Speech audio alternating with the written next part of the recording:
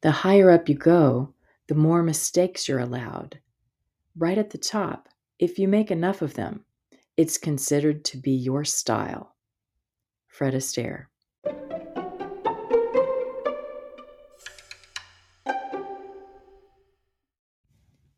Welcome to Today in Dance, your daily dose of dance appreciation.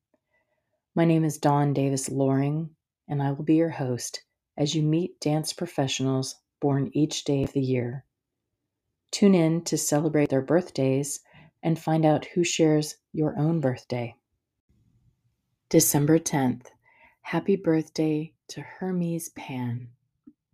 Fred Astaire had a doppelganger whom he called his idea man.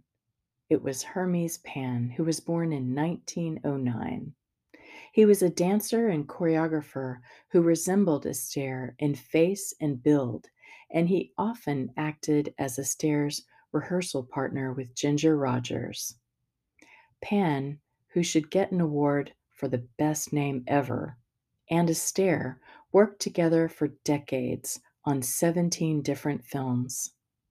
Pan appeared as a dancer in multiple films and choreographed many, many more, including Kiss Me Kate in 1953, where he allowed a young dancer named Bob Fosse to choreograph a minute-long duet that made him a superstar.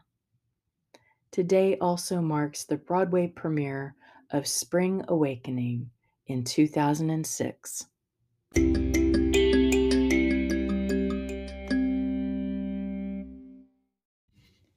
Please check out my website at dawndavisloring.com/todayindance, where you can find a dancer to celebrate any day of the year. You can support dance research and Today in Dance by donating a small amount monthly. Share this podcast with other dancers, teachers, and dance fans, and be sure to leave me a 5-star review on Apple Podcasts so more folks can find Today in Dance. Thank you so much for listening.